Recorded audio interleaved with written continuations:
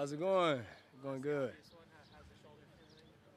Feeling good. Just improving, day by day. Taking advantage of the time I have in this off season. Getting ready for the season. Was there any chance of coming back last year, or was that a full season? Yeah, it was just, I took it day by day. Wasn't able to get back. Just kind of been focused on this off season, getting ready for next year. With that process, when did you get to the point where you felt like you were back to full go and able to be Mentally, always.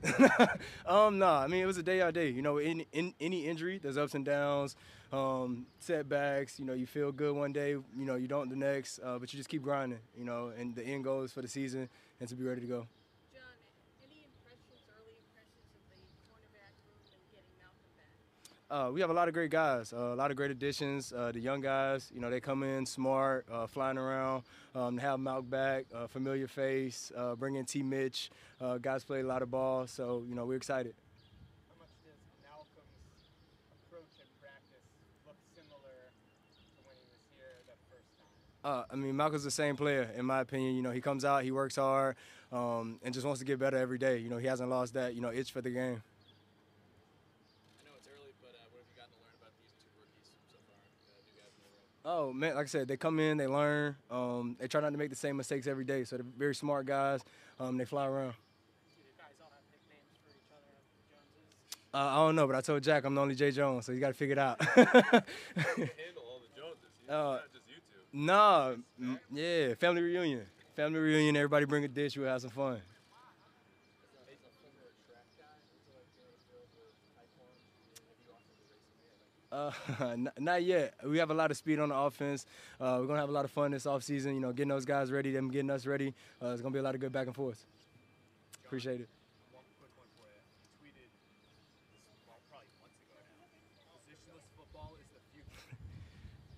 Explain. Bill always says it, the more you can do. If you have a guy that can play inside, outside, safety, versatility. So I think offensive line, if you got a guy that can play guard, center, tackle, I mean, just the more you can do, versatility is always key. Do you feel like you guys have that in the secondary with the players that you have there? Definitely. We have so much versatility. I think we have guys, that can play safety, come down to play star, play corner. I mean, we just have a lot of versatility. How complicated can that be for a player, though? Because, here, we hear Bill say often, just focus on your job. Don't try to do a million different things. Yeah. But is it a lot to ask a player to be able to do a bunch of different things at once? It does. It comes with some responsibility, but I think that's just leadership.